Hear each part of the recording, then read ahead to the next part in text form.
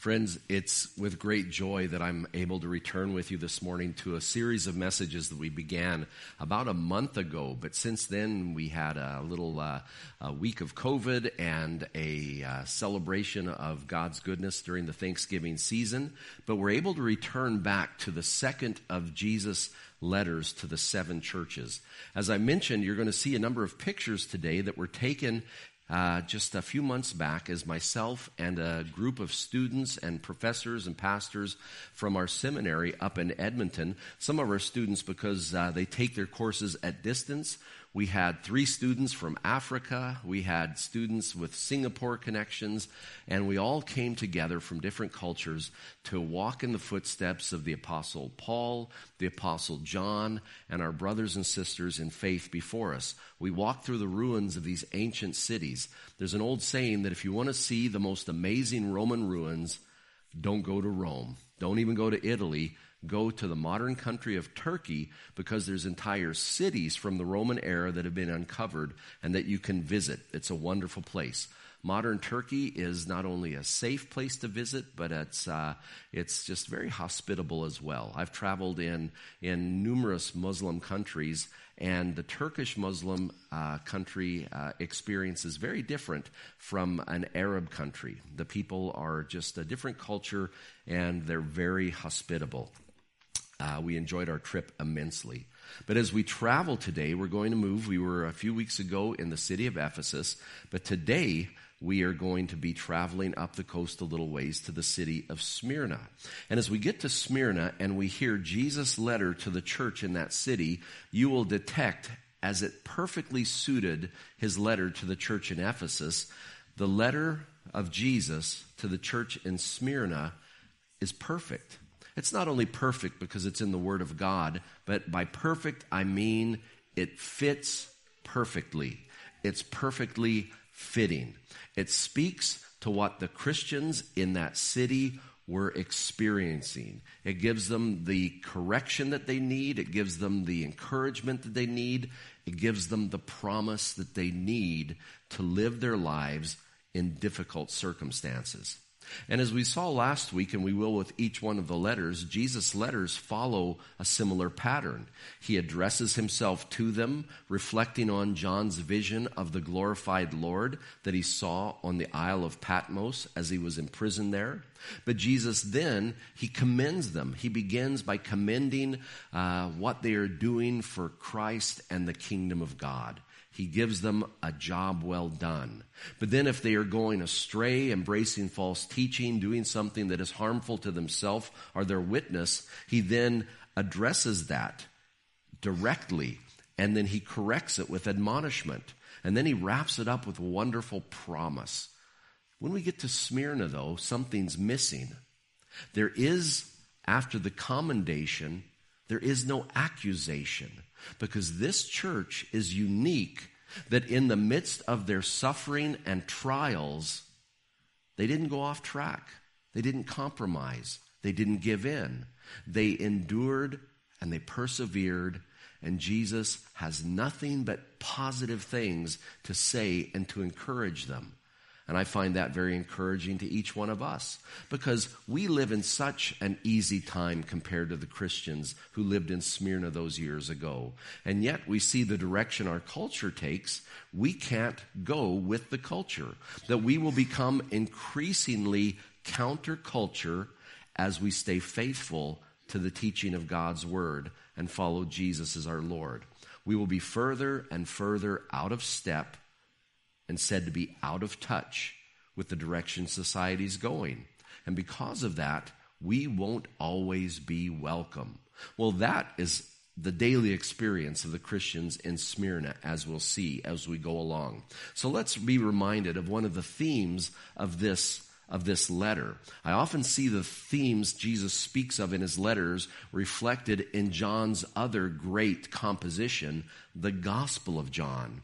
One of the most precious stories in the Gospel of John is the death of Jesus' close friend, Lazarus. And as he tarried and allowed Lazarus' illness to get worse to the point of death, Jesus shows up, and Lazarus has been in the grave for days. Jesus didn't even make it to the funeral. much less be there in time to heal him. And he met both of those sisters, Martha and Mary. And in that precious meeting with them, that interaction, Jesus asks Sister Martha that question. Jesus said to her, I am the resurrection and the life. He who believes in me will live even though he dies. And whoever lives and believes in me will never die. Do you believe this? And that's a question, a pointed question, not only for Martha, but for each one of us who trust Jesus for our eternal salvation. And this is something that Jesus reflects on, that he holds life and death in his hands. He is the one with power. He defeated death and broke the power of death, which is sin, through his perfect life, his substitutionary death, and his resurrection. Through faith in Jesus, his resurrection and victory over death becomes our victory over death. And this is the context of the promise Jesus is making to the people in Smyrna who are not only suffering, who are not only impoverished, but they're also being put to death for their faith. So let's look at Smyrna. We saw Ephesus, the church that lost its first love. Today we turn our attention, if you have your Bible, open it to Revelation chapter 2, Jesus' letter to Smyrna, the persecuted. As you see that picture under Smyrna, the persecuted, that is a famous episode from the history of the Christian church in Smyrna. If you know your church history, you know that Smyrna's greatest preacher, the leader, the bishop over all the churches, he's what we would call the area or regional minister. He ministered to all the churches that had their own pastors. He was up in years. In fact, he was 86, a wonderful age to be. He was still active, and he was beloved. His name was Polycarp, and he had been taught personally by his master and mentor, the Apostle John, down in Ephesus. Polycarp knew John from the time he was 20 to his mid-30s when God finally took John home to heaven. And Polycarp, ministering in the same steps in the power and the faith as the Apostle John, had an incredible impact on the city of Smyrna. But as I mentioned, Smyrna, the Christians are being persecuted. They're out of step with that proud Roman society. They don't fit in anymore. There are some political changes that took place and religious changes that saw Christians really left out in the cold. And Bishop Polycarp stayed true through all of this. In fact, he was not only beloved by the churches in Smyrna, but even the Roman authorities had great compassion and respect for old Bishop Polycarp. Well, finally, the day came where Polycarp himself, right from Rome itself, the orders came that these Christians had to make sacrifice to Caesar or suffer the consequences. And Bishop Polycarp, the local authorities, they didn't want to prosecute or persecute him, and so they were hoping he would flee the city, but he refused to. The Christians begged him to leave because nobody wanted to see this godly old man thrown to the lions or the gladiators. But he wouldn't budge. In fact, God gave him a dream that his pillow was on fire, and yet he had a wonderful sleep on that blazing pillow. He said, "This has revealed to me how God plans for me to die."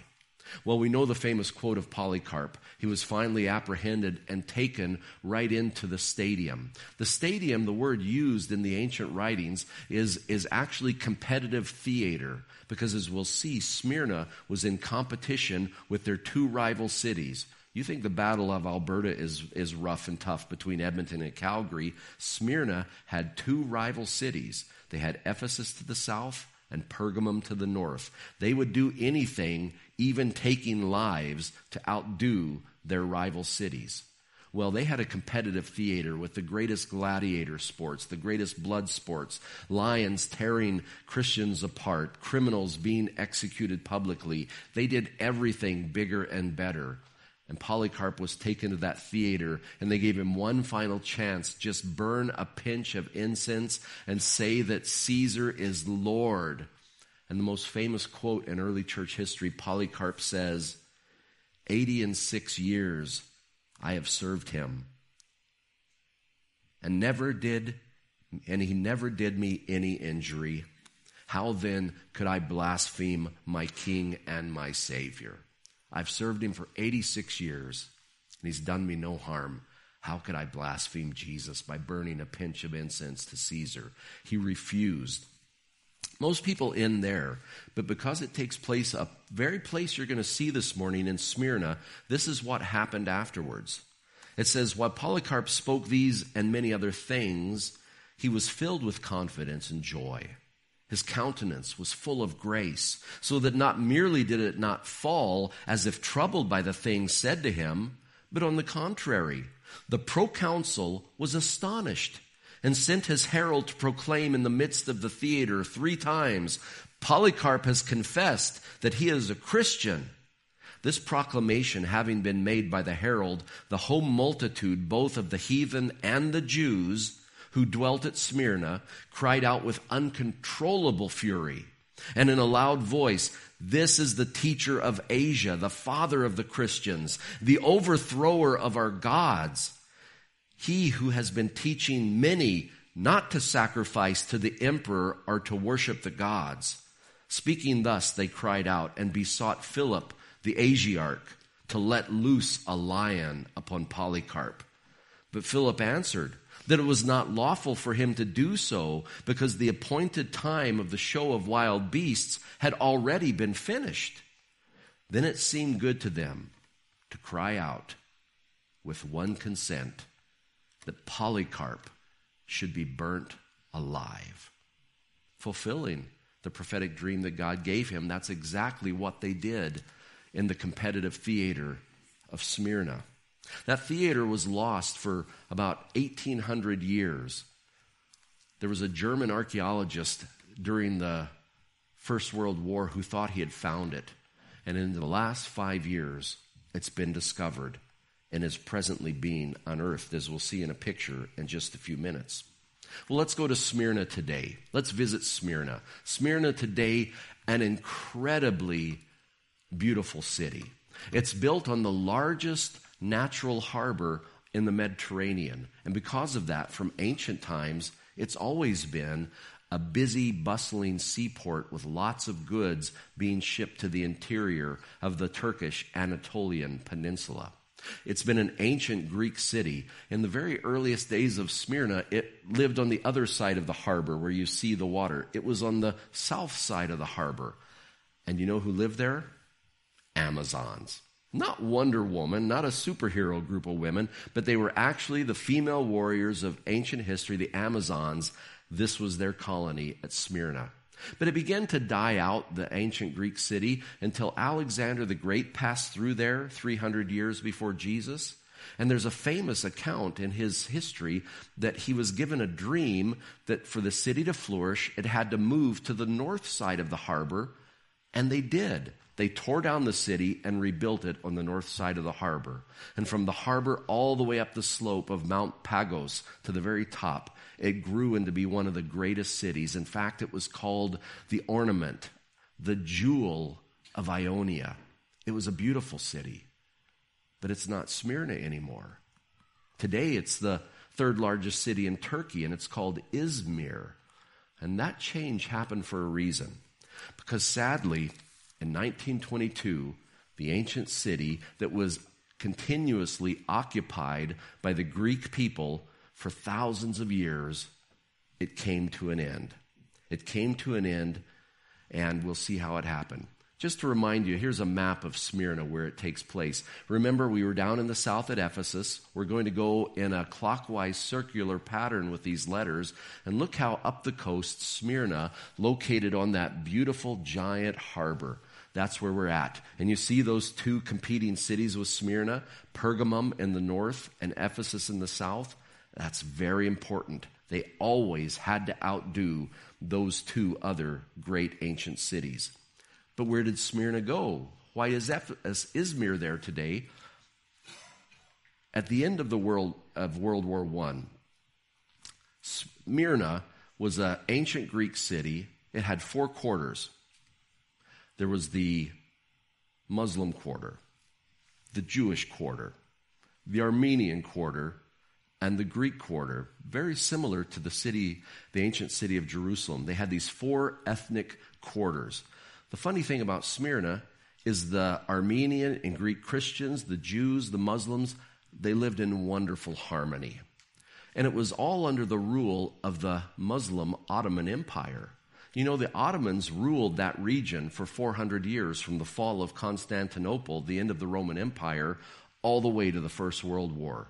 They chose sides, and they chose to choose the German side. They lost the war. They lost their empire. As the Ottoman Empire fell, the nation of Greece across the water said, this is our chance to take back the land that we had 500 years ago, and they invaded Turkey, or what was the Ottoman Empire. And the Greek army there fought the Turkish army. Well, the Turks were now a young nationalist country led by Kemal Ataturk. And he led his army, and they won the final battle of the Greco-Turkish War in Smyrna. They took the city, the Greek army evacuated back to Greece.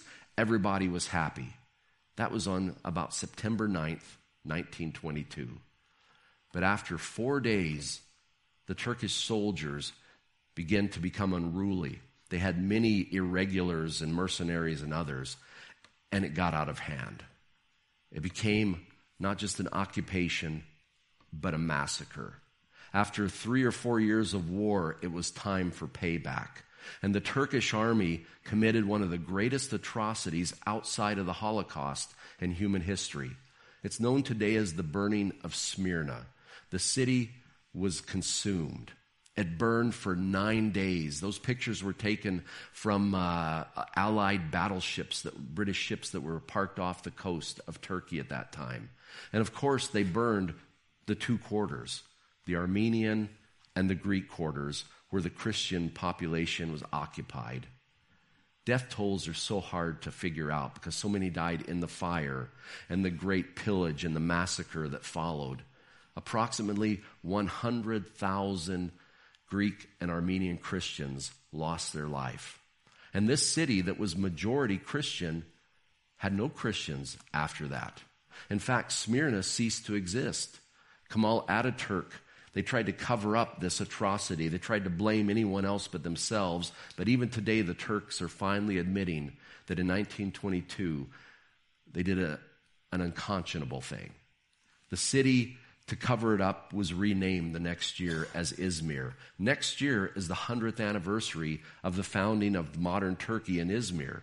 And because of that, they're trying to overlook this terrible event and find their more ancient roots of the city and to celebrate those roots. Here's a picture from atop Mount Pagos looking down to the harbor. As you go up there, there's an ancient fort. And as you notice among the big parkade building, that's for parking right in the middle, we're used to those, and all of the red roofs, you notice some open areas. And those open areas are excavations of ancient Smyrna. Izmir was jealous even today of Ephesus. They were jealous because Ephesus has so many tourists, this wonderful archaeological park, and all of their ruins were under the ruins of the burning of Smyrna and the rebuilding of shanty towns on top. Nothing was exposed except the old marketplace. It was very limited. And so they have begun expropriating and buying all of the property on that ancient slope, and they're in the process of uncovering it.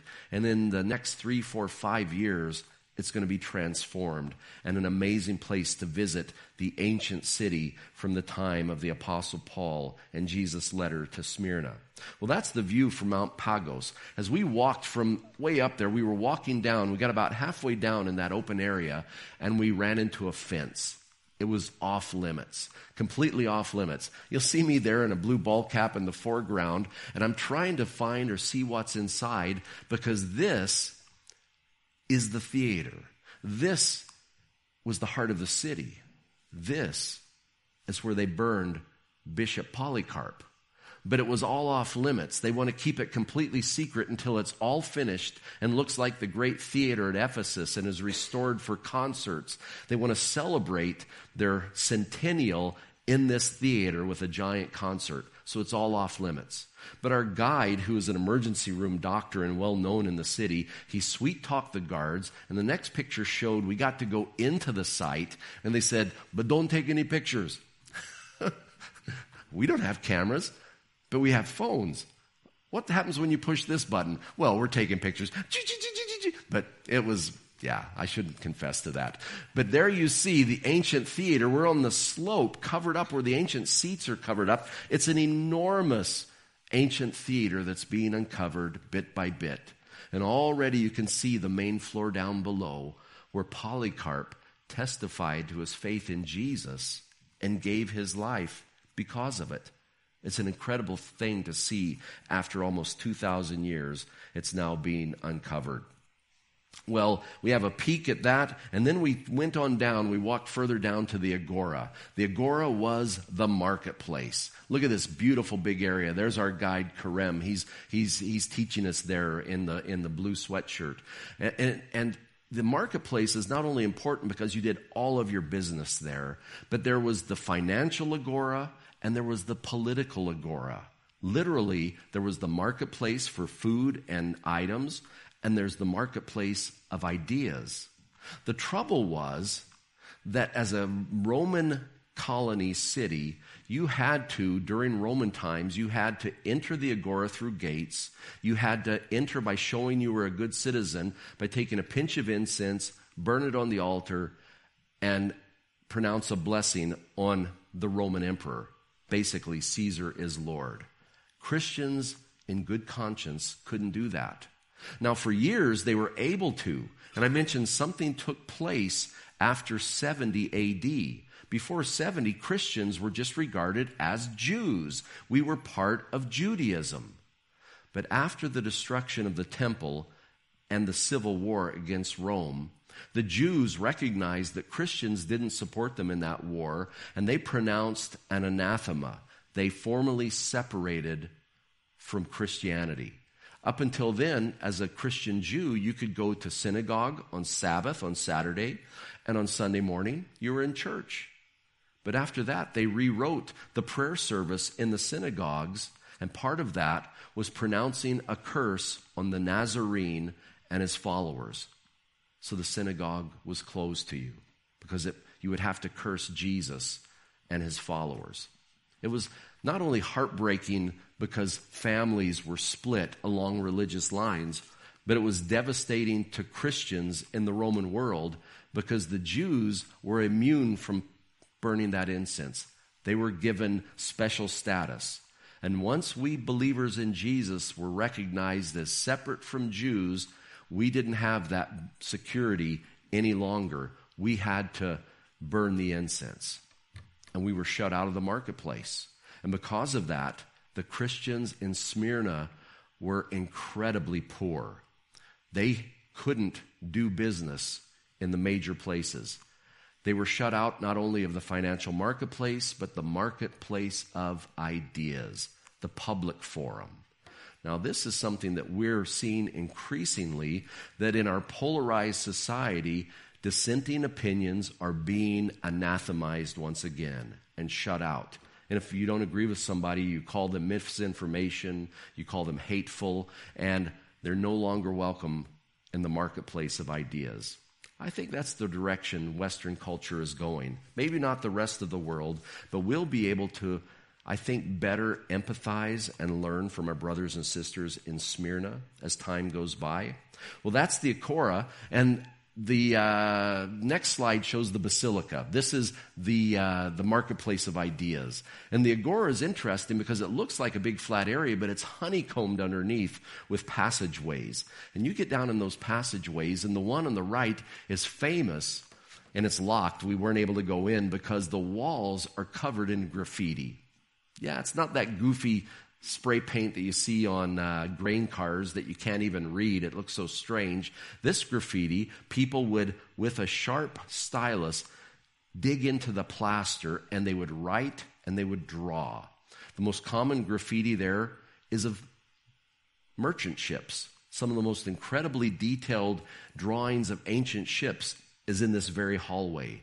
But there's also, interestingly, there's fertility symbols, and there's symbols of gladiators and people being killed, because Smyrna excelled in blood sports. As most Roman cities were, they were incredibly, they valued life very cheaply, and they celebrated death and blood sports.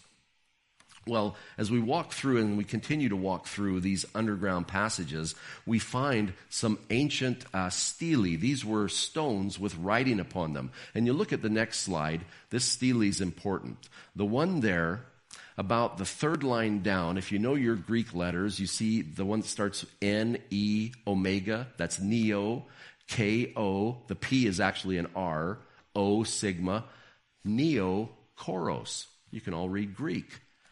Neokoros is the goal of these competitive cities. Neokoros is the emperor's reward to the most faithful, politically supportive, the most staunchly Roman city, politically, religiously, and culturally. And they were given the title Neokoros, and when they got that, they were able to build a temple to the emperor. 3 times in its history, Smyrna was named Neokoros. And this is one of the steles celebrating that. Pergamum, Ephesus, only 2 times each. And this was their greatest pride, that they were religiously and politically Roman, and they did not brook any dissent.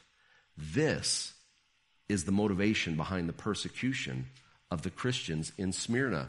Not only that, but you see an archway. That was part of one of the great temples built to the Roman emperors. That was the last of the Neokoros temples. It was to Marcus Aurelius, the Stoic philosopher, Roman emperor, the last of the 5 good Roman emperors. And on top of that arch, I zoomed in, and there is carved from life the bust of Faustina, the notorious wife of Marcus Aurelius. It's incredible. It's like they're alive again when you go to a place like this. But there they are, the worship of the emperor, Christians being excluded from the marketplace. It all begins to make sense. Well, the next slide. There we are. We'll see a few more in just a moment. Finally, we come now to Jesus' letter. We've set the cultural context. You understand what these Christians are facing at the end of the first century. No longer treated as Jews, but now as outsiders, as anti-Roman, because they would not call Caesar Lord instead of Jesus. Let's turn now to their commendation. Jesus, he doesn't have an accusation. He commends and gives them a pat on the back. Job well done. That they're spiritually rich. Jesus calls them the richest of the churches, incredibly, because physically they were the poorest of all the 7 churches. We see in Revelation chapter 2, verse 8, as Jesus addresses the church, and it reflects that glorious vision on Patmos. To the angel of the church of Smyrna write, these are the words of him who is the first and the last, who died and came to life again. Again, the theme from John. Jesus is the one who was dead and is now alive, has broken the power of sin and death, and he lives forevermore, as do those who put their faith in him. This is even his address. He begins to encourage this church who are suffering and some even dying for their faith. We continue to his commendation in verse 9. I know. I love how Jesus begins. He knows. Whatever you're facing, whatever your struggles are, nobody else around you may know because you can put a smile on, but Jesus knows. He knows what you struggle, what you face. He knows what grieves you. He knows. And he knew exactly what was going on in the lives of these Smyrna Christians. He says, I know your afflictions and your poverty, yet you are rich. I know the slander of those who say they are Jews and are not, but are a synagogue of Satan. Jesus knows their poverty, their afflictions and suffering, and he knows the slander, the painful slander that comes to them, who those that were once known as their co-religionists, Judeo-Christian, now there's separation, animosity, and slander coming to them. Jesus calls them a synagogue not of God, but of Satan. The word Satan, remember, means adversary, because they have made themselves adversarial to the followers of Christ. Unfortunately, passages like that throughout the history of the church for 2,000 years have been twisted and have fed the poison of anti-Semitism. It saddens me to say, for he's one of my heroes of the Reformation, Martin Luther was a virulent anti-Semite and used passages like this out of context. This is a specific instance where these people have aligned themselves politically, religiously against the Christians. And we'll see what Scripture says about that in just a few minutes. I know what you're facing. Abject poverty, but Jesus tells them they're rich. Remember in Luke chapter 12, Jesus talks about real possessions, real treasures, and things that will last. I love how Jesus addresses his believers, his followers. He's the good shepherd. In Luke chapter 12, verse 32, Jesus says, "Do not be afraid, little flock, for your Father has been pleased to give you the kingdom. Sell your possessions, give to the poor, provide purses for yourselves that will not wear out, a treasure in heaven that will not be exhausted, where no thief comes near, no moth destroys. For where your treasure is, there your heart will be also." The believers of Smyrna, their hearts weren't in their possessions. They were meager. They weren't in the pride of their city. They were citizens of a distant kingdom, the kingdom of God. Where their treasure was, that's where their hearts were also. You know, when the great burning of Smyrna happened, two of the quarters burned, the Armenian and the Greek quarter. The Jewish quarter didn't burn, but over time, the Jewish people were less and less welcome and were driven out. Fortunately, at that very same time, in the decades after, the nation of Israel was reborn and the population moved en masse. Today, here's a picture. We found a synagogue. In fact, we found a thing called the Street of the Synagogues, and we walked down it. And these synagogues have been rebuilt by the Turkish government and the EU as a token of peace. And these synagogues are beautiful. They have their prayer books. They're ready for a service, but they're empty. You can almost count the Jewish population of Izmir, which is 3 million people strong. You can almost count it on your hands. It's empty today. It breaks our hearts to see. It breaks our hearts. But Jesus, he revealed to us, and Paul later in the book of Romans, they say, you know, as Jesus once told them in the book of John, he says, don't call yourselves, don't take your security, your spiritual security on the fact that you were born to a Jewish family. He said he could make Jews out of the stones of the ground, you know, racially, religiously, ethnically. He says that doesn't get us far in our relationship with God. In Romans chapter 2, the Apostle Paul makes it very clear.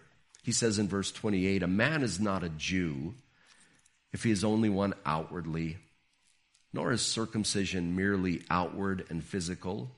No, a man is a Jew if he's one inwardly, and the circumcision is the circumcision of the heart by the Spirit, not by the written code. Such a man's praise is not from men, but from God." God doesn't want racial, ethnic followers. He wants people who worship him in spirit and truth. And people have taken that out of context and think that somehow Christianity is anti-Jewish. You go to Israel today and you're blessed because the greatest supporters of the nation of Israel are the evangelical Christians in the West. Paul himself, that beautiful passage in Romans chapter 11, it's not on the screen, but he says, all Israel will be saved. God keeps his promises. He hasn't forgotten his covenant people, and neither should we. We should love them and share God's love with them on a daily basis. But it has to be a faith of the heart. Religion doesn't cut it with our Father in heaven. Well, that was their commendation. There is no accusation. Jesus moves right to their admonition, and he tells them, don't be afraid. Don't be afraid. If you're sick, if the doctor's giving you a bad diagnosis, if the weight of the years is getting heavy, if your family relationships are going sideways, don't be afraid. Jesus, who called out to his apostles as he walked on the water, it's the same Jesus who today is with you and has promised never to leave you. And he says, don't be afraid. Jesus knows there's hard times coming for the Christians in Smyrna, and he commends them, and he admonishes them and encourages them with these words from Revelation chapter 2, verse 10.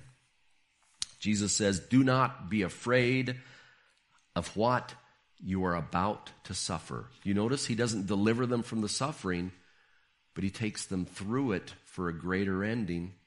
Do not be afraid of what you are about to suffer. I tell you, the devil will put some of you in prison to test you, and you will suffer persecution for 10 days. Be faithful, even to the point of death, and I will give you the crown of life. For 10 days, they're going to suffer. One of those inscriptions I found as I was going through the subterranean passages under the Agora, it's this one. And not only is this one speaking of the gladiators and Christians being put to death, but one of the graffiti in that hallway shows actual gladiator sports and criminals and Christians and others who weren't accepted by society being killed publicly. That carving, though, it was written on occasion of Neokoros, the great celebration, an earlier one during the New Testament times. And the chief priest of the emperor's temple carved this, a man named Julius. He writes, Julius, the chief priest of Neokoros, has organized to celebrate gladiator fights, including fights with sharp weapons for 5 consecutive days. They are going to clean out all of the prisons. They're going to put all the Christians, all of the people who aren't in step with Roman society, they're going to kill them publicly to celebrate for 5 consecutive days. Now, the reason scholars point to this carving is that the language, the actual Greek, is exactly the same that Jesus uses. You're going to suffer for 10 days. It's the same phrase, except the number is different. Jesus is referring to a greater celebration than Julius put on. Probably it was going to be a public demonstration of Roman power, a great civic celebration for 10 days. And who is going to bear the brunt of it? Criminals, outcasts, Christians, those of you who aren't in step with the spirit of the age. It's fascinating. But James, writing to another poor church, the Jerusalem church and early Jewish Christians who were among the poorest of the poor. Remember what James says in James chapter 1, verse 12. He said, blessed is the man who perseveres under trial, because when he has stood the test, he will receive the crown of life that God has promised to those who love him. It's the same crown of life that Jesus promises our brothers and sisters and the young believers of Smyrna who gave their life and shed their blood out of their love for Jesus. Don't be afraid. Whatever you face as you become less in step with society, don't be afraid. And finally, we end with Jesus' promise. And visiting with the Saylor family this morning, I said it's no accident that our final as a church, our final thought today is God's promise that for the believers in Christ, there is no harm in death. Physical death holds no harm for us. I love simple epithets on tombstones, headstones, and grave markers. I love the ones that speak of simple Christian lives, faithfully and well lived. And one of the most beautiful epithets, as you see there, in God's care. They may no longer be with us physically, but our brothers and sisters who go to be with the Lord, they're in God's care. They're safe. They're alive. They're eternally young and healthy. What a blessed promise Jesus gives. He gives it in Revelation chapter 2, verse 11. He says, "He who has an ear, let him hear what the Spirit says to the churches. He who overcomes," that's like reach the finish line in that great stadium of faith. "He who overcomes will not be hurt at all by the second death." The concept of the second death is central to the book of Revelation. Remember, what is death? Death is always separation. It's the separation of your soul, the you who is really you, from the body. That's physical death. That's the first death. But the death to fear is the second death. That's eternal separation of our soul from our loving, eternal God. That's what we experience if we take our sin to the grave. If we haven't let Jesus and what he did on the cross for us avail for us through our faith in Christ, we face eternal separation. God's word does not sugarcoat that worst of all tragedies. It calls it the second death. It pictures us as worse, as terrible as it can be, in the image in the book of Revelation of the lake of fire. That those places of waiting, the grave, Hades, death, all of them, apart from Christ, will be thrown into the lake of fire forever and be separated from God.